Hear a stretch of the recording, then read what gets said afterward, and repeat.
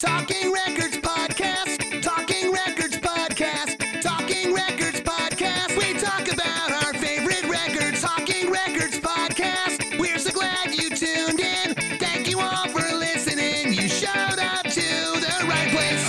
Jed and his friends dive deep and analyze the records we have grown to love. We'll tell you how we found the band, then give you a track-by-track breakdown of all the songs. So grab your favorite beverage and pull up a seat. Today we'll look at another record in its entirety. Hello, welcome to the Talking Records Podcast. My name is Jed, and I'm just a guy who loves music and learning more about some of the great albums I grew up on. I invite people on this show to discuss the albums, whether they were involved in it, or maybe just love it as much as I do. Today I'll be joined in just a moment by much the same bassist, Frank. Be sure to follow Talking Records on social media. We can be found on Instagram or Talking Records Podcast. We can also be found on Twitter and YouTube. Give us a like or a follow and we'll try to keep fresh content coming your way daily. You can also visit our website at talkingrecordspodcast.com. There you'll find episodes, merch, and more. You can even drop us an email at talkingrecords@outlook.com. These are all great ways for us to connect with you over all the great music we enjoy. We would love to get this podcast in front of more music lovers, and you can help us by providing us with a positive review on Apple Podcasts or wherever you consume podcasts, as every review helps us reach more listeners. Also, word of mouth is helpful too. Alright, thanks everyone.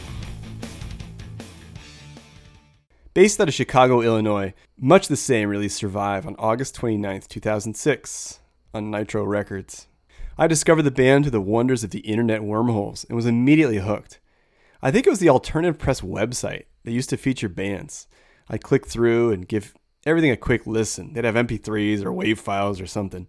Anyway, Much the Same caught my attention immediately with their melodic brand of punk rock. The songs had super memorable hooks, but wasn't poppy. I downloaded Survive and just loved it. Now, I don't know about you, but by 2006, music had got itself stuck in a super weird place. In 2003, CDs started to see a decline in sales. Bands like Panic at the Disco and the All-American Rejects seemed to command everyone's attention. Even some of the bands I loved had released some pretty stale stuff by the mid-2000s. It was mostly digital. I don't even think vinyl was a thing in the mid-2000s. I mean, obviously some people were collecting, but I recall prices for vinyl being really low back then. So, what was going on? The success of the 90s boom had led to an onslaught of imitators trying any variation to set themselves apart. Hey, throw in a mandolin, right? How about a dance breakdown in the middle of the song? I don't know. Maybe I'm being negative and it was just me stuck in a musical lull. But anyway, a lot of great bands did emerge. Much the Same was one of them, and they knew something important. A good song is a good song, and the band set to work writing and recording quality music. Paying respect to the punk rock and skate punk bands that came before them, Much the Same also pushed that sound forward. They released a great record in 2006, something that definitely shot through all the muck and mire that was going on during that time.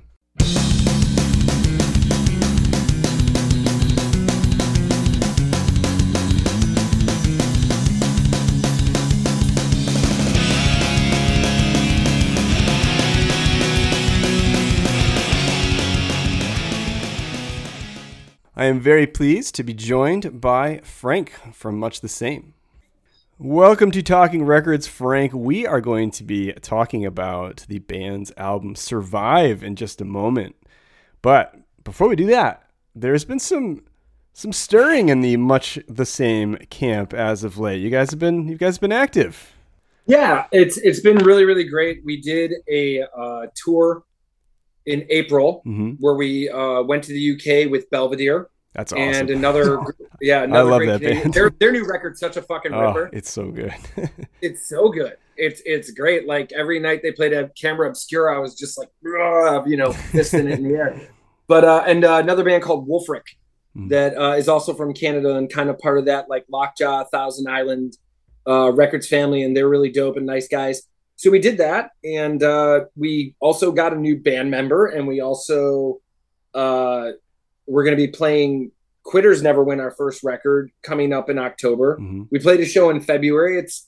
I know that's not like super active by most band standards, but like for us, that's a lot. And like, we just have to do that much, which is great. Yeah.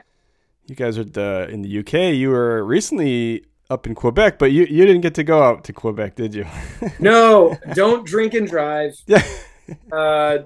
Because you might eventually hurt somebody or get a DUI, which is what happened to me. And the Canadian border laws are so strict right now. Like, I actually found out I can't leisurely go to Canada for almost a decade. Oh, wow. And for anything coming up for much the same, to cross the border to do shows, I got to fill out all these work permits and pay money. And this time around, it just, I don't know. I did all the process. It's extremely complex. Yeah.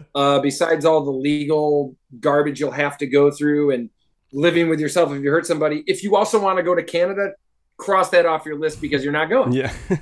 So yeah, it was a bummer. But Scott from 10 Foot Pole filled in for me, and we're really fucking thankful for that, and was able to kind of keep the whole thing going. And I was very happy to like see the dudes like having a good time, and I watched the videos, and it was a bummer like cheering them on from from back in the States. Yeah. It was really a bummer though, I'm not gonna lie. But yeah, they went up there, and Quebec and that like whole St. Therese area has always been so great to us. I've always said that we've done a few festivals now, and there's one up there called Music for Cancer, and I would play that every year for the rest of my life, because it's like the people are the best in the as far as like fans go. The crew, I've never met a cooler group of people to like just hang out with and party with. That makes a huge difference. So hopefully I can get something straightened out if we're going back. It's a bummer. And I apologize for jumping around, but we were talking about shows, and you did mention you guys added a member. You're a 5-piece now. What are you guys, like Bad Religion or something? Hell yeah, we're Bad Religion. 5-piece punk band. That's what I'm saying. So as I'm sure, like if anybody kind of follows our band, you may know that Dan, our guitarist, had a really bad battle with cancer. Yeah. And though he pulled through, there's just side effects, and he can't do some of the things he used to. And when he was actually going through like most of his treatment, and we had the opportunity to go to South America and do a couple other things, we brought this guy John with us, Feliciano. He's a guy that we met when we were kind of like in the meat of the band, maybe like 15-ish years ago, give or take. And he lived in California. He was a fan of the band. And we met him through playing a show, and just Jevin, our drummer, moved back to California because that's where he's originally from. And him and John like maintained a friendship after the band broke up. So when we were going to go to South America and Dan wasn't going to be able to go, we, Jevin, I think, recommended John to come with us. And like, he couldn't have fit more perfectly. Like, not only did he get the job done, which was commendable, because I think Dan is one of the most underrated guitarists in punk rock personally. I won't argue with that. Yeah, no, he's so fun to play with him. Like, we can get into that later. Like, I mean, he's not a ripper, but he's fucking just good. Plays beautiful music, and John did a really good job of filling in with him. He was also a great band member. Like, never bitched, moaned, complained. Like, just kind of like went with it, and like was huge. Sometimes with us the voice of reason, because like he was just like, "Hey guys, everything's great," and he's still that guy. And long story short, when Dan was wrapping things up, and it was kind of like, hey, there's these limitations, we kind of knew to move forward, we might have to do this. And John was a no-brainer to bring. And Dan was cool with it. Yeah, 100%. I mean, dude, we're all just here to play music and put music out at the end of the day. And John, is going to add another element. He's a different guitar player. He's more of like your Maiden kind of like metal strung out thrasher. And I'm not saying that's what much the same record's going to sound like, but I think we're going to dabble into a couple guitar noises we maybe didn't do before in the future, because John can do that shit. And like, one of the things I'm most excited about is, we're going to have a show October 1st in Chicago, and like, John lives in Texas. So, I mean, I'm excited to see John. I love John. Yeah. Couldn't say when you're spread out across the United States like that, it must be fun to reunite and play some music. You guys are also doing Punk in the Burbs, right? Yeah, that's the aforementioned show. So we're gonna play that with some great bands. Like it's for the most part, I believe locals. The first day of this band, Kali Mase is playing.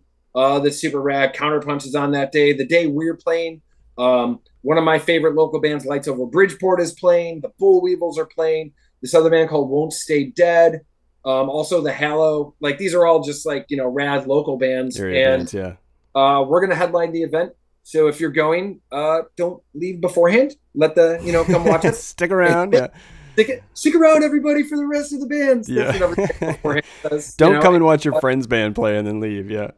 Yeah, for sure. Yeah, we're gonna do that. We're gonna play Quitters Never Win in full, which is awesome. Yeah, it's been fun. Like I'm learning songs. I was like, shit, I didn't think I'd have to play this ever again, but it's been fun. A long time, yeah. Yeah. No, Chris wrote that record. He did a great job, and I'm like, it's kind of fun to revisit it and like see some of the interesting chord choices like he made that like I love that I want to bring kind of back maybe. Yeah, that's awesome. Well, check out episode 37 of the Talking Records podcast with Chris McGrath. We do discuss Quitters Never Win. But Frank, I'm having you on the podcast today to discuss 2007's Survive.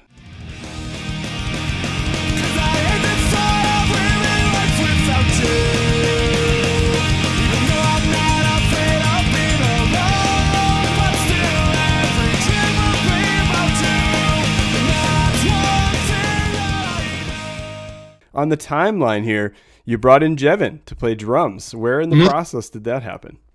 So our drummer Mook, who we're also still friends with, who I don't know if I'm allowed to do spoilers. Like he's going to play with us at the show, because we still have like a relationship with him. He's going to come up, and it was just time. He felt he was kind of like done with the band and that kind of lifestyle. He was getting married. He's got a beautiful family now too. Sure, yeah. He just decided it was his time. And he was going to move on because we were starting to the touring was starting to become a little bit more. And, it gets harder to be away when you have like things back at home waiting for you. Right. So he went and did that. And we had played, we put it out there that we were looking for a drummer. We played with Jevin's band called Form Follows Failure, which were out of St. Louis. And anytime we kind of went down there, like we played with those guys or like hung out with those guys, it was maybe like 2 or 3 shows. And, it came up like right away. I think he reached out as soon as because Form Follows Failure had just broken up, and he reached out. He did one tryout. He was the only tryout, and it was settled. Yeah. After he sat down and played, you guys were like, "Yep." Yeah, no, he nailed this it. Is our guy. Like it was clearly like just like you could tell how much preparedness went in. Like he literally nailed it, and that's awesome. And he was just a good guy. Like we just didn't.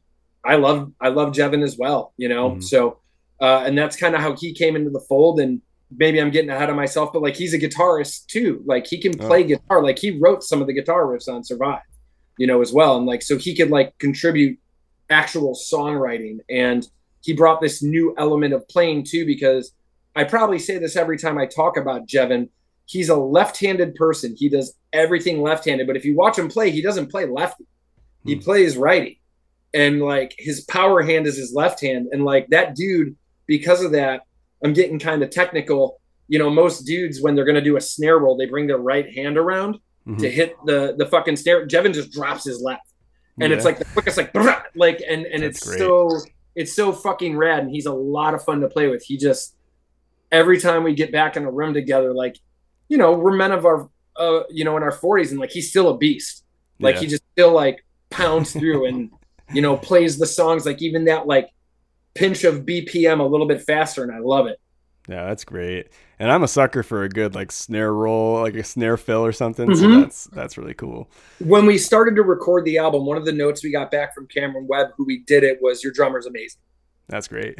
Like it was one of the first notes. Bit of pride there. That's great. Hell yeah. You mentioned the songwriting, so let's get into that a little bit. You said when we were kind of talking off mic that you and Chris wrote a lot of this record. So what is the much the same writing process like when it comes to Survive? What do you guys get together and write? Do you do separate stuff and bring it together? So we're talking about Survive specifically, correct? Yeah, yep. So with Survive, it was kind of a changing of the guard, though. Like Chris wrote Quitters Never Win, and as I don't mean this a slight on him at all, but like as we were moving into Survive, we're like, okay, we got to put on another record. It's going to be that time. He just didn't have anything really. So like, it's actually Dan and I really kind of threw down on that record. Again, no disrespect to any of the other dudes, but like we kind of threw down on that record and started like write things and start to present things more as like things weren't coming from Chris so much.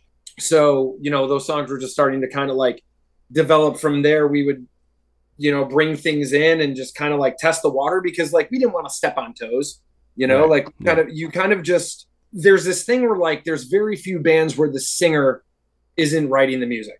Okay. You have like a few exceptions here and there, but like for the vast majority, like if you got a singer guitar player, he's probably your Tony Sly. You know what I mean? Like it's your dude that's kind of like at the reins. So I didn't know, like I was a little reluctant to kind of be like, well, here's my things. I got like, these, and we just kept presenting them and they were working and like they were band approved. And like, we kind of decided at that moment that like we were, we're a democracy. Let's like really, if you got something to bring to the table and people like it, go for it. And what was happening was, Dan was writing a lot of the music, like a lot of the music. He just had crazy amounts of music.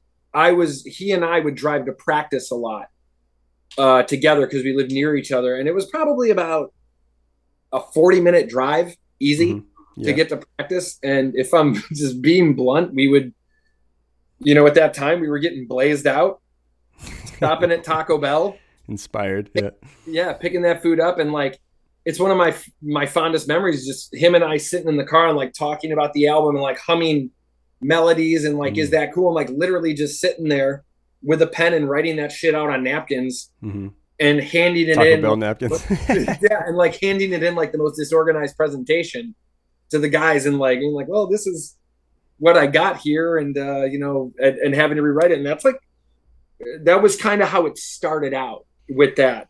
So, but like everybody in this band writes, it's a blessing and a curse. I say it all the time, but everybody in this band writes. Like Quitters Never Win is Chris's record. I guess Survive is like mine and Dan's record. Jevin did write a good 2 to 3 songs on Survive lyrically. And like he wrote the main guitar riff to Take What's Yours.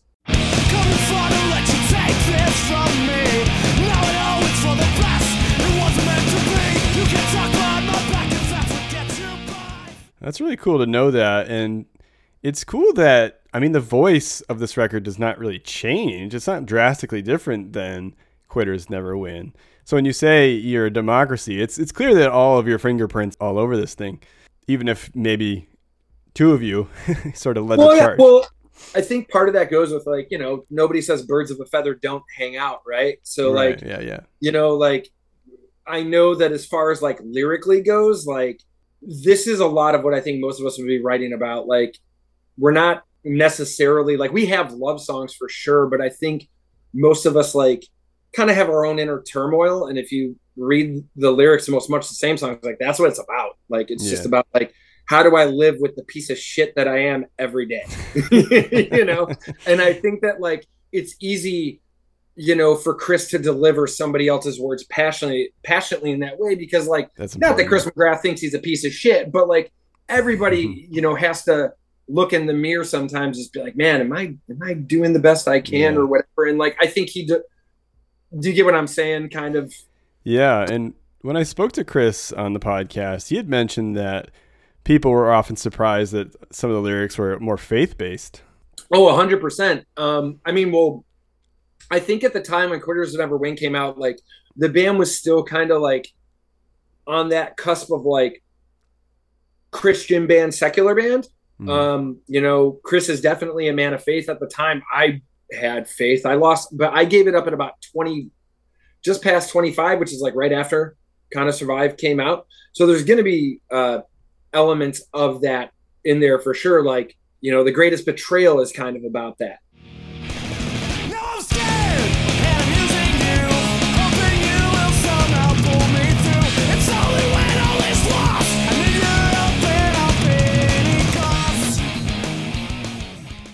Talking to whatever deity you're praying to and shit's just going south, And as soon as it's better, just being like, well, I'm just going to go back to being a piece of shit again because everything's fine.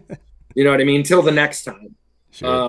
You know, so those themes, you know, run throughout the music because, yeah, at the time, like we were, I think for the most part, with the exception of Jevin, we were all kind of like agnostic to, you know, Christian believers. Jevin is actually a huge inspiration in my atheism because he's like one of the first people I ever met in my life that was just like, I don't believe in that. No. Yeah. And to like wear it so proudly kind of made me like question things a little bit more. Yeah. And kind of like, you know, convert me to a whatever non-faith based way of living, I suppose. Sure. So, yeah, or just finding your own way. Yeah. Yeah. It was very time and place. And like, I still love theology. Like one of my favorite classes I took, I went back to college after the band it was the Bible as literature. And fucking loved it. Totally didn't believe any of it, but it was great. You know, made for a good story, but yeah. Hell yeah. No, it's fascinating. Sure. Absolutely. While you were writing a lot of these songs, if you can remember, Frank, what kinds of, what were you listening to at the time? I think I was, and it's kind of awesome that you asked this question because I can totally nail down what I was listening to. We were touring a lot. So I was definitely listening to the bands we were touring with.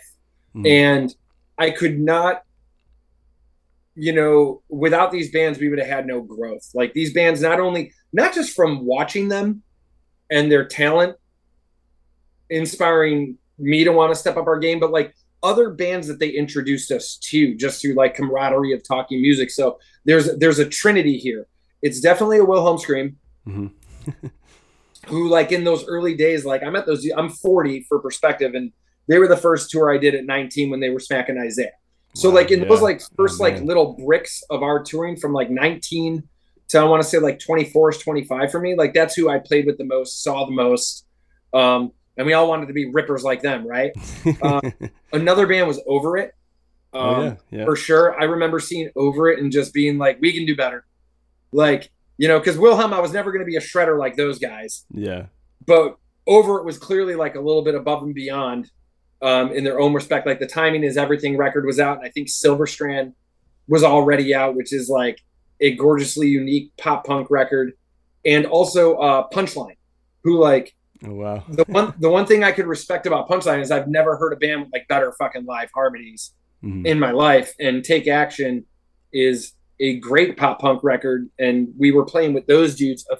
You know, anytime they came to town, I think we did a couple little like 3-4 days with them, and then they introduced us to a band called Procession Came Opposite, which is a phenomenal underground Philly band who's a huge influence on me. But like, I was basically listening to like who we were out with because the Fat Records catalog was there for me. I mean, it's there. You know, those records were. I think at that point it's 2007. You're on like what the hell? It's actually Jesus Christ. It's my favorite No Use record, and I can't think of the name of it. I got a poster hanging in my wall. Keep 'Em Confused. Keep 'Em Confused. Yes. Keep 'Em Confused. You know, I mean, those records were there. I mean, that's you know, we're always gonna love that stuff, but like this was kind of like a new school. Like, so I was just I was listening to the stuff and the people that we were touring with, and like kind of like pulling from those directions. And if the early demos of Survive ever get released, you're going to hear a little bit more like chaos and less repetition. And I think that comes from listening to bands like Wilhelm, probably getting a lot into Propaganda at the time too, or Gandhi, you know, a little bit more than I was too. And also listening to a lot more metal, actually. God, all these things are coming back. I was really getting into like Soilwork and In Flames. Like, like Predator's Portrait was like a big fucking influence. I remember listening to the Great Southern Trendkill a lot for Pantera. You know, there was a lot of shit, and like working with Cameron actually pulled that in. You know what I mean? Because there was a lot of energy and ideas from listening to a lot of those bands. Like Wilhelm does the non-repetition song great. You know what I mean? Where you're getting like parts and parts and parts and parts, and like you fucking listen 20 times, but that's just not who we are. So I'm glad we got to work with Cameron for him to like pull that in and like kind of like, you guys chill out a little bit. Yeah, you guys need another chorus here. Yeah. Well, that's great. I love asking that question because I love to kind of hear all the little all the little pieces that go into it. And I know as a musician myself, every time I listen to any of my own records, I'm almost like a little embarrassed. I'm like, oh my God, I totally ripped that off from, from this band or from that band, I can actually like hear it. I'm like, eek, I hope no one else notices. Look, man, I hope Scott Shiflett or Matt Riddle never listen to a much the same record. They're gonna be like, dude, we need to talk. Yeah. Hey, that's fine.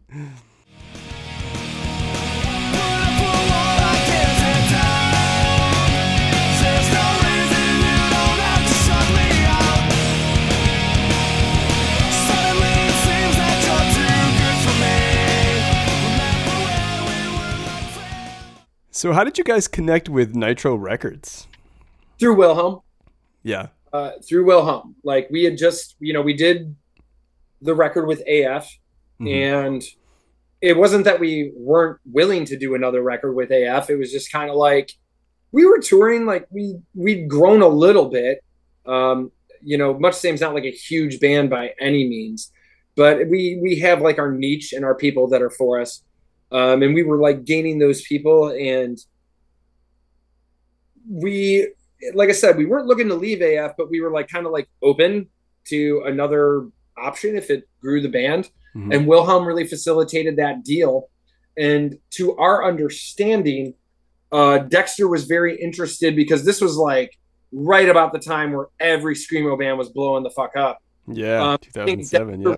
Yeah. Oh yeah. 2006. Yeah. And I think Dexter was really interested in putting out punk records again. Yeah. And if you check out the catalog of who was signed, like we were all signed right in a row.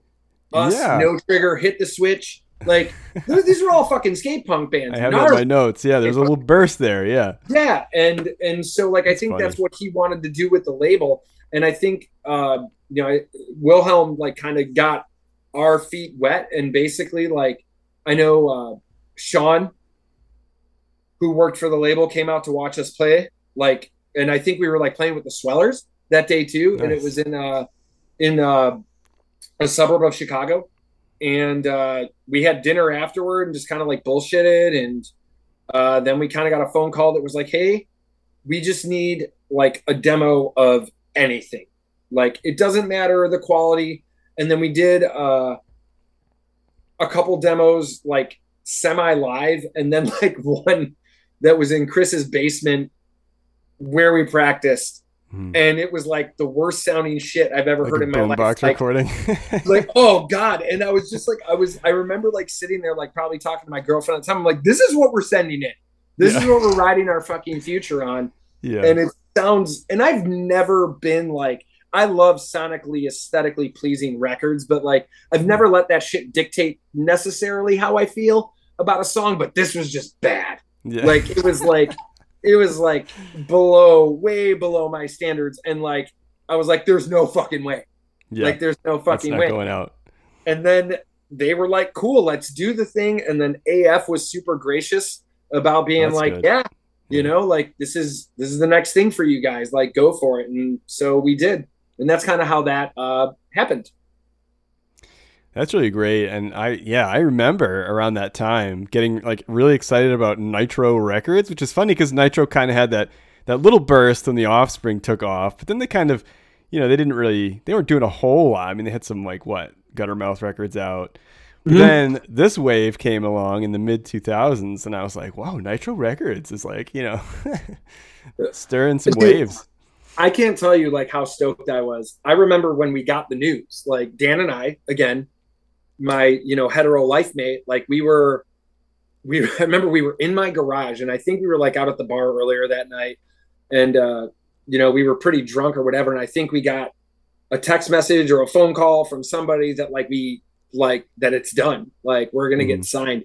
And I remember just like stomping around my parents' backyard, like just like so fucking pumped because like one of the first records I bought when I was 14 was Terry Yakimoto. And like, I think when you're younger, you pay attention to things like the liner notes, the label, the this, that's like that Nitro Records label, like was like, boom. And when I saw Guttermouth and bought that record, they were on tour with the Descendants and Less Than Jake. So to me, I was just like, woo, like, yeah, we're here. And it's one step away. Yeah. Right. And, and I couldn't have been more fucking stoked. And then you found out you were in this good company. Oh, there's this band No Trigger. Oh, there's fucking Hit the Switch. And like we're listening to these bands and we're like, this is gonna be tight. And we got to meet all these people. And I actually just went and saw, I couldn't be happier for No Trigger. Their new record's dope. I went and saw them probably about a month and a half ago with Dan at a club in Chicago, right after their EP came out and the signing to Red Scare. And I hadn't seen them in person in 15 years. And they fucking killed it. So very happy for those guys too. But it was rad. It was like very good company. Yeah. Yeah, it's been, you mentioned like the Thousand Islands and Lockjaw labels. I feel like punk music right now is at a really good place, I would argue. And I think I was talking recently on the podcast with someone about this. Like I would argue, or I would support the argument that right now is almost as big or as important as that burst in the mid-90s. I mean, there's a lot of good stuff happening right now. For sure. There's a lot of good bands. And there's been like I think like Europe carries the banner a lot. Mm-hmm. Like there's a lot of very, very, very good European punk rock skate bands, like there's Darko.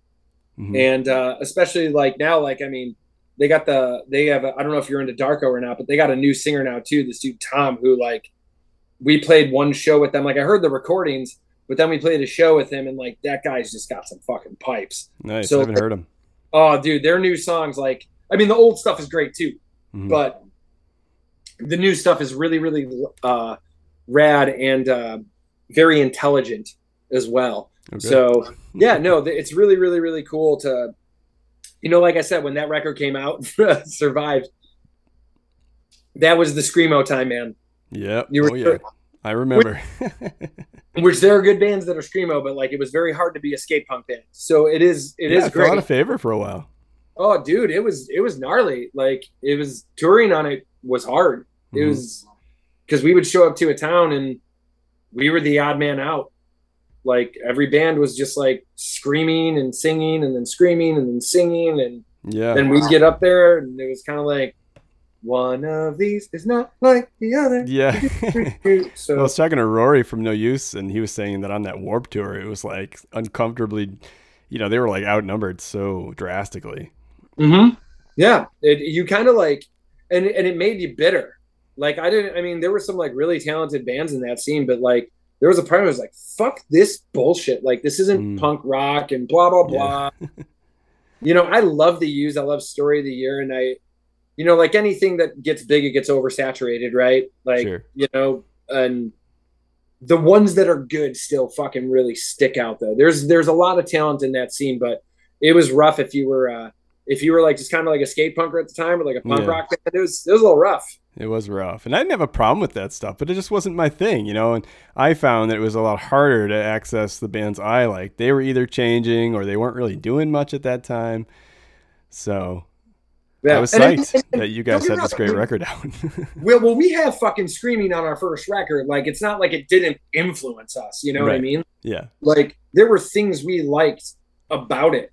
And we were huge fucking Thrice fans, which I think that was like the everyman's band. Like, whether you like screamo or punk rock, we all like agreed. We met in the middle diplomatically at Thrice.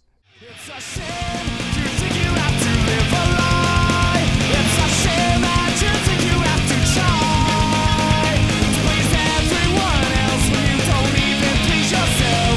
Now isn't that the worst kind of life? So going back to Nitro and all that, did you get a chance to meet Dexter? Did you bring any hot sauce by? I met him once and he was totally cool. Like, he was super chill, like just kind of like, hey guys, all right, nice to meet you, have fun making a record. And we got some of the hot sauce. The hot sauce is delicious. Nice. I'm kind of sad it took over everything, but like the sauce is great. But like I remember it was kind of surreal though, because we recorded the record in two different studios. We recorded the drums in Cameron Webb's studio, which I believe it was called Maple Studio. I don't know if it's still called that. In Santa Ana. But it was Maple. And then we did the rest of it at the Offspring's practice place in California. And all of this was in California. So it was kind of wild, like to be like, I didn't think I was ever going to do shit with music. So I got flown out to California. I was there for like 3 weeks, got to, record the record there. And then at the Offspring spot, Dexter spot, like they had a fridge just full of beer and food. But like the part of it was like, it was literally like, I remember they were kind of like, hey, this is here so you kind of work. It's not just here. Yeah. It's here so you don't have to run around and go. But it was great. For your like, convenience. I'd never been fucking treated like that in my life. And it was so fucking great. So yeah, he was really nice in that regard to do those things for us. Very cool. And you said you were out there for 3 weeks. So what were you guys up to in California for 3 weeks? You hang out in Huntington Beach? Yeah, so we like, again, it was kind of weird because like it was there, we were there for work, right? Like it's still like work, but I don't know, man. I was like 23, 24. So yeah, you had some downtime. Like, so we stayed with this dude that we actually met through the band Over It, who like offered out our, his apartment to us, and we like stayed with him. So what would basically happen is we woke up in the morning and Sean from Nitro Records would come by, pick us up. We would then drive to the practice space for like a pre-production. And then that's where like we sat and met Cameron. And literally we just like played the record for him kind of as it is. And to backtrack a little bit, when we landed on Cameron being the producer, he had heard some like demos earlier of some of the songs. And he had his notes and we fixed some of it. And some of it, like we kind of were debating what to do there. But we would get to the studio and like run through it all with Cameron, and he would give his notes about like, he didn't write anything, but like I said, he kind of like tamed the horse a little bit. He was like, you have 5 different songs within this song. So why don't you narrow it down? And it's kind of funny because it seems nonsensical, but we were like, well, what do you mean? And he's like, well, after you do your verse and your chorus, instead of doing another part, why don't you try another verse? And it was just like, what the fuck are you talking about, dude? That's not, no, you can't do that, because we're artists and we wanted to shred it. We're going for something here. Right. And I still love songs like that too. Like I totally love songs that do that. Some of my favorite records consist of that stuff, but he was just kind of trying to like, I think it was a good thing for us because we were so like overstimulated by the musical content of that time that he gave us a focus. He was, and he made, and like in giving us that direction, like he made us sound like we are now, and I don't think we would be the band we are now without him. And I think if we tried to do that thing where it's like kind of like the non-repetitive song, we've just come off as generic, I don't think, like when I listen to Survive now, and especially like Everything Is Fine. And even if you go back to Quitters Never Win, like Quitters Never Win is like a verse, chorus record. And like I said, I think we were getting overstimulated by everything we were seeing and doing and touring, that we kind of got to like, well, yeah, let's not fucking repeat parts or whatever. And I'm glad we worked with him to kind of like, again, bring that in. So yeah, we would go and he gave all of his notes, and it was the first time music was ever my job for a day. You know what I mean? Yeah. That was all I did. And it was kind of wild because like I think anybody that's met us knows, a good chunk of the band likes to party and stuff. And sure. It was kind of funny because like we're in California, it was like, all right, nobody can drink or do any shit till like this is over. And like record first. But that was also like Cameron, you know what I mean? It was like, I remember wanting a beer while I was recording. He was like, yeah, no. He's like, when you're done, he's like, you can do that. So it was like, music was a job. Like you showed up, that's good. You put your time in, and sometimes you need a guy to kind of like steer the ship too, Yeah. And then when it was over, it was In-N-Out burgers and beer and weed and fucking enjoying California weather. And I don't remember, I think it was like February. So it was still cold in Chicago. Perfect. Getting out of Chicago in February. Yeah. So it was still like, it was still kind of, cool by California standards, but for me, it was fucking paradise. Yeah, I bet. Oh, man. Yeah, I was curious to know how you guys connected with Cameron. I know it seemed to me like he was heavily involved with Nitro. I mean, he had done a lot of work with the Aquabats, who were also on Nitro at the time. Was he just like a go-to guy for them, or did you guys seek him out? Like, No, I think he was a go-to for them because like here's the beautiful thing about Cameron is that like Cameron, he's obviously this is 15 years, so he's grown above and beyond, you know. But the one thing Cameron said to us when we were working with him, and what I think is very true, is he was able to make budget records sound like they weren't budget records. Mm. That was like kind of his gift. Nitro Records, even though it's still Dexter's label and he's got that, MTV money, whatever you want to fucking call it, like it's still a punk rock label, right? Yeah. It's still an independent punk rock label. So you're not going to get like this mad major label budget. It was more money than I had ever seen in my entire life to record, and it was fucking great. It was like, you mean I don't have to do this in one day? Like I have like a couple days to get my parts. I can like settle in and maybe take a second pass at that bass line. 110%. It was like, okay. That's nice. Yeah. Yeah. When you're not watching your budget like slowly fade. And don't get me wrong. Like we had to watch it because records are expensive. Yeah. No matter what. Like, I mean, if I told you what it cost to make the record and it was brought up to like a major label, it'd be laughable. It's still cheap by most standards, but it was like still pretty awesome. I don't have the fucking money that we had then to make a record now, Right.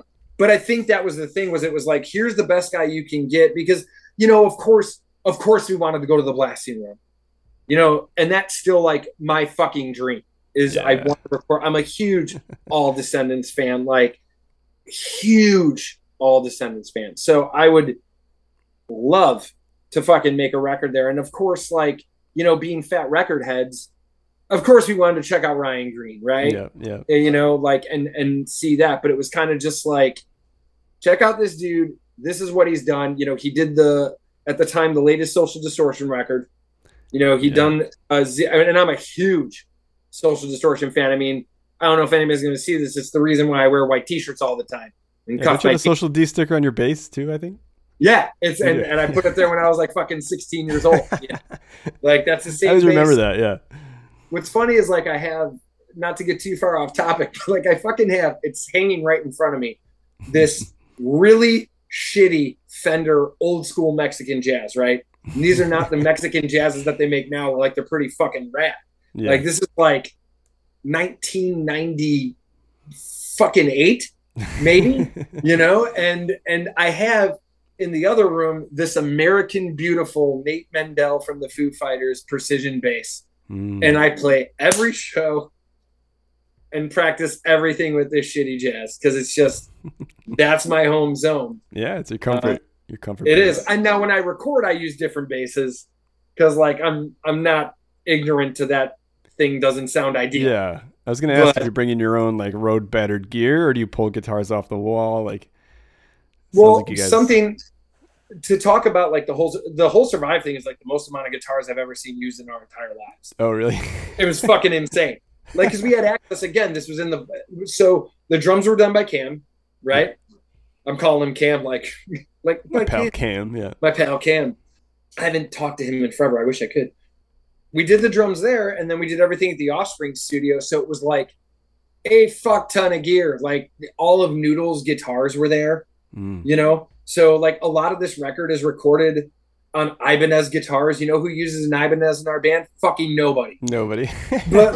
but like the tones we were getting were what we wanted. And like I'm a Fender guy at the end of the day, like through my playing, but like Ernie Ball was what we were kind of like what we got. And like I don't necessarily love playing Ernie Ball guitars. Don't cancel my sponsorship. I need strings, but yeah, like I just don't love the feel of it. It's not conducive to my playing. It's not that I don't like the sound, just the way I play. Like I find a Fender, neck, the strings, how far apart they are from each other, even where the pick or the pickup placement is ideal for me. It's really important to guitar players and bass players. I mean, that really matters. I mean, I picked up a Fender Jazzmaster once, and I had to sell it because I was like, it doesn't feel right. Yeah, and I do want I do want to get an Ernie Ball just because I know like they're good for their things. They're great funk basses, amazing funk basses. Yeah. Because the strings are far apart. Like, so Oh, like, I nice. feel like there's a good like snap pop. Like, Mhm. you don't have to work as hard for it. That's the way I see it. But either way, like, I recorded that album on a fucking Ernie ball, you know, because all that stuff was at our disposal.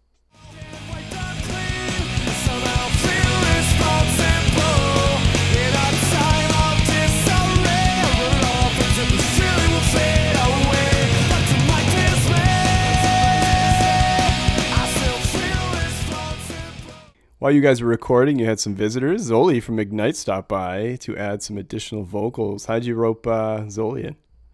Cameron, Cameron. we I know a weren't guy. even there. We weren't even there when he was there. Oh, really? You didn't even get to meet him? So the whole thing was this. Did they even tell you? No, the intention was to have Peter from Over It do it. And I remember that Cameron, like, I don't remember, this may have been it, but I think, like, it was something about, like, and Peter is a phenomenal singer. He's one of my favorite singers, and I still listen to Over It. Survive actually shares a birthday with their last studio album they released. Oh, nice. I can't remember the fucking name of it, but they came out the same day. Something about the outside, but either way, like, the whole thing was have Peter sing on the song, and I don't remember if he did it and it wasn't vibing, or Cameron was just like, I don't know if Peter is the right guy to go with. And I remember we were like, okay, well, what do you think? And he's like, I'll tell you later. And then it happened, and it was Zoli, and at the time, Darkest Days just came out, which was fucking also recorded by Cameron, which is where, that 6 Degrees comes from. And we worshipped our Darkest Days. Like, that record is fucking killer. So to have that dude, like, I just remember listening to it because, like, I do a lot of the background vocals, and I was like, I can't hit that fucking note, but that's awesome. Yeah. Like, I remember just thinking, like, that ain't happening live. But I can't replicate that. Dude, who the hell? I mean, when I found out he wasn't in the band, they got a new singer, I was like, whoo, like, all right, here we go. Yeah. Like, but yeah, we had the pleasure of touring with Ignite several years later. So yeah, dude. But that was the Zoli thing. Cameron totally hooked that up. That's cool. Yeah. It's a cool thing to have, yeah.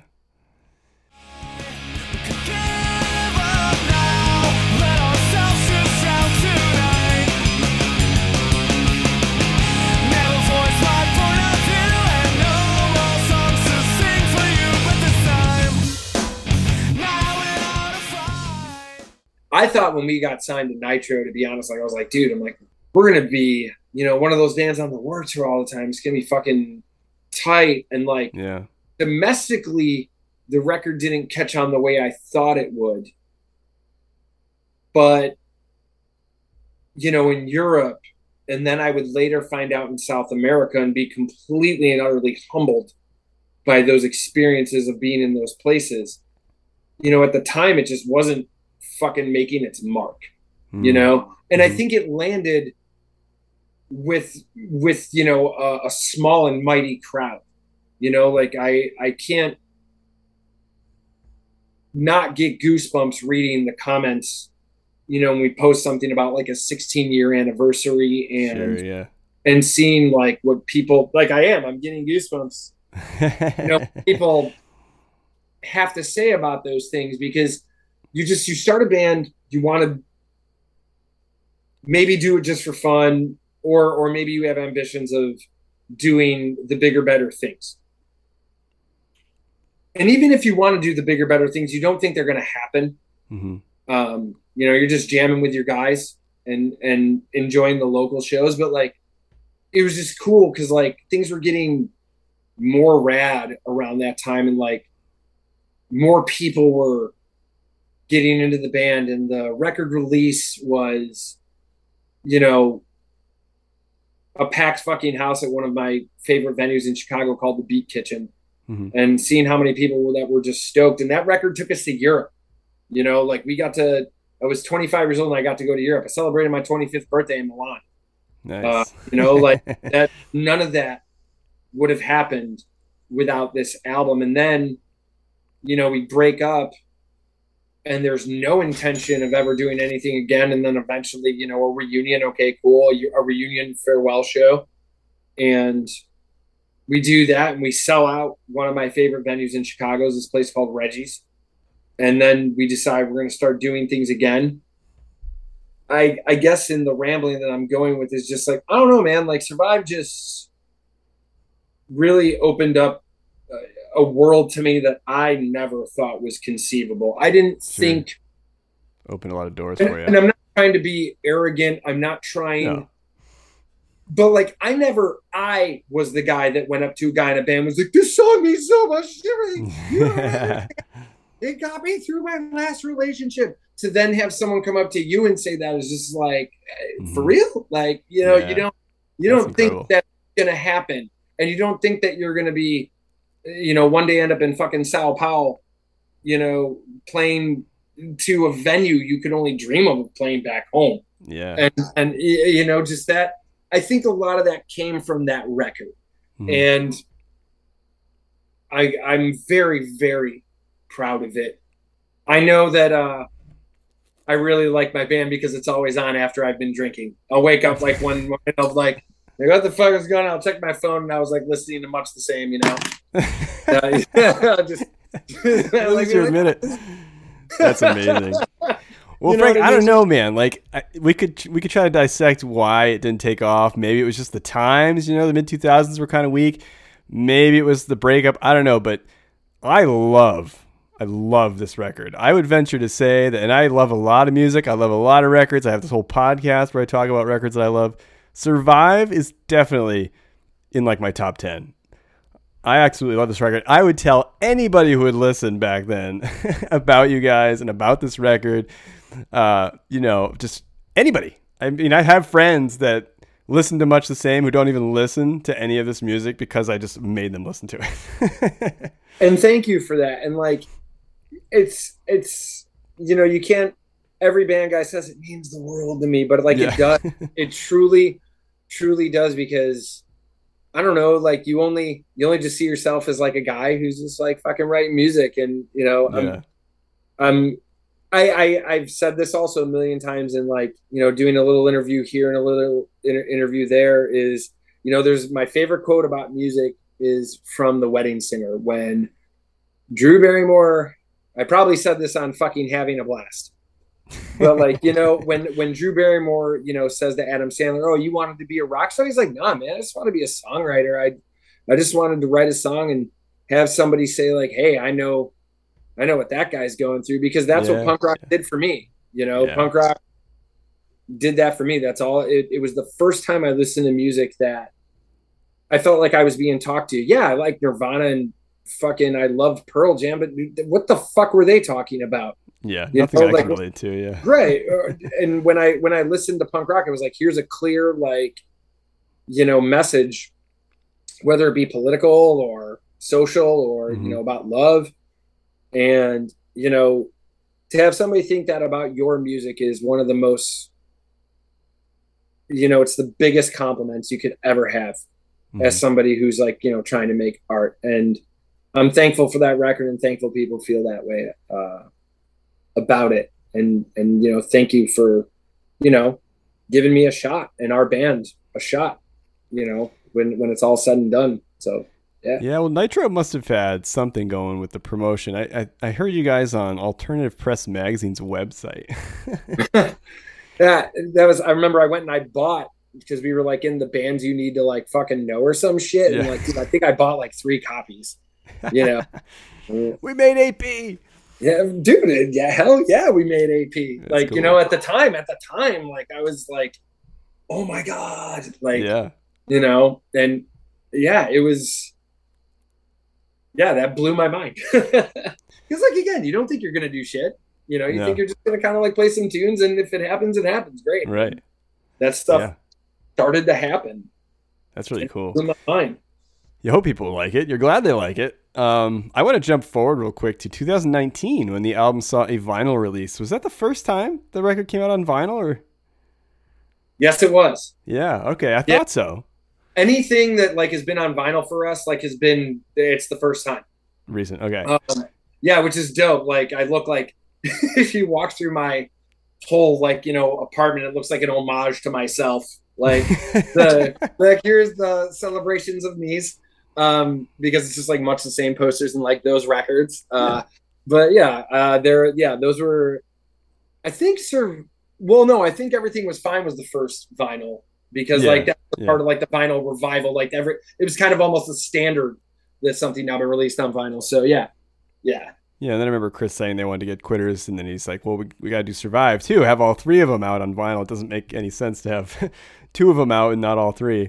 I think vinyl's the coolest shit. Like I don't even know. Like I don't own a record player, but like I do own like a couple vinyl, like just because I want the aesthetic. But like, yeah, man, I'm so pumped that our record's on vinyl, because it's like, in Wayne's World too, like Dan and I were like actually watching it, and like Cassandra and Wayne are talking, she's like, oh, I'll never have like a vinyl. It was like, little would Cassandra know that in the year 2022, fucking Crucial Taunt would definitely have a fucking vinyl.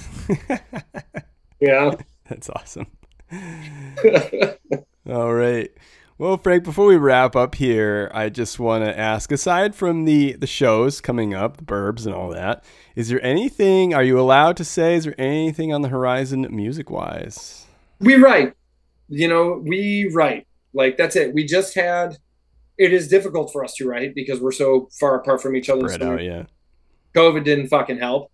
But, like, we write. We did a full Zoom session like maybe 2 weeks ago, where we just sat and like discussed and dissected a song that was in the works. That's cool. And it's a fast one, if anybody's worried like about if we're ever going to get too experimental. But there's I know that like every myself and Jevin and John for sure have been like kind of sending each other music, and like I've actually been working with John a lot myself, which has been a lot of fun, cool. Because like he's new blood, he's excited, and he's just also, he's fucking nasty, he's a ripper. So, but we're working on stuff. I don't know when, and I don't know if it's an EP or an album, but I know that, for the most part, I think until we ever to say that, we're just going to hang our hat up, that we're always working, and we're super slow. I'm sorry. But like we are always definitely writing and working and like sending shit back and forth. So I don't know about the plan. I would just put out songs whenever. Yeah, just drop them online. I don't know, man. How much attention span do people have for albums these days? Sometimes is like I love records. We're a niche now. Yeah. Yeah, but like if my favorite band just released a new song like every once in a while instead of waiting God knows how many years, I don't know. There's pros and cons, but like, yeah, we're writing, man. We always are writing, and we talk every day. That's like, great. So, we're always like in touch with each other. So yeah, I'm hoping it's sooner than later. I think it's going to definitely be a shorter period of time than it was between Survive and Everything Is Fine. I mean, because we broke up, right? So like this time around, we're not broken up, and like, we're still like doing stuff, we probably have, and we have a couple leftover songs from the last session, that like didn't quite make that record. So it's like we have Everything Is Fine.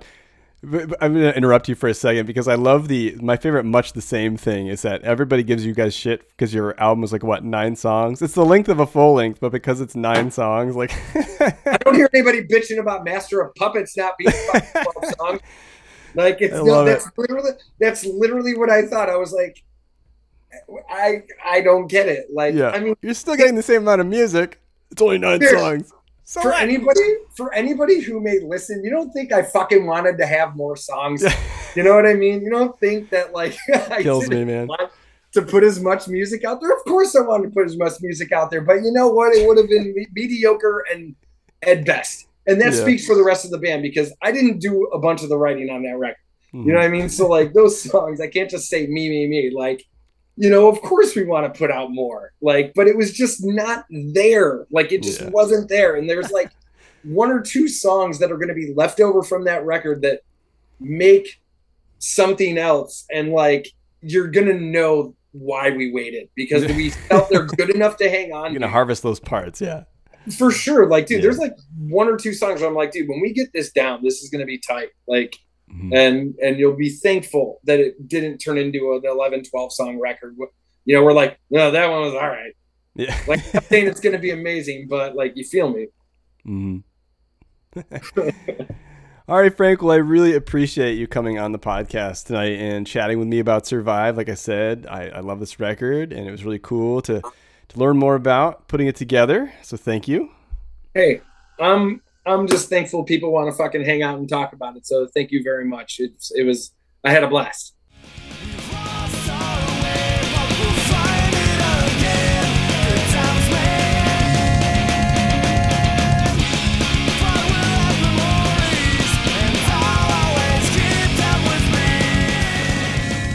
All right, I'd like to thank Frank for hanging out with me tonight, taking me through Survive, telling me about the recording process, Cameron Webb, and all that great stuff, hanging out in California. I'd also like to thank Krista Makes from Less Than Jake for the theme music. Please check out episode 37, where vocalist Chris McGrath and I talk about Much the Same's album Quitters Never Win.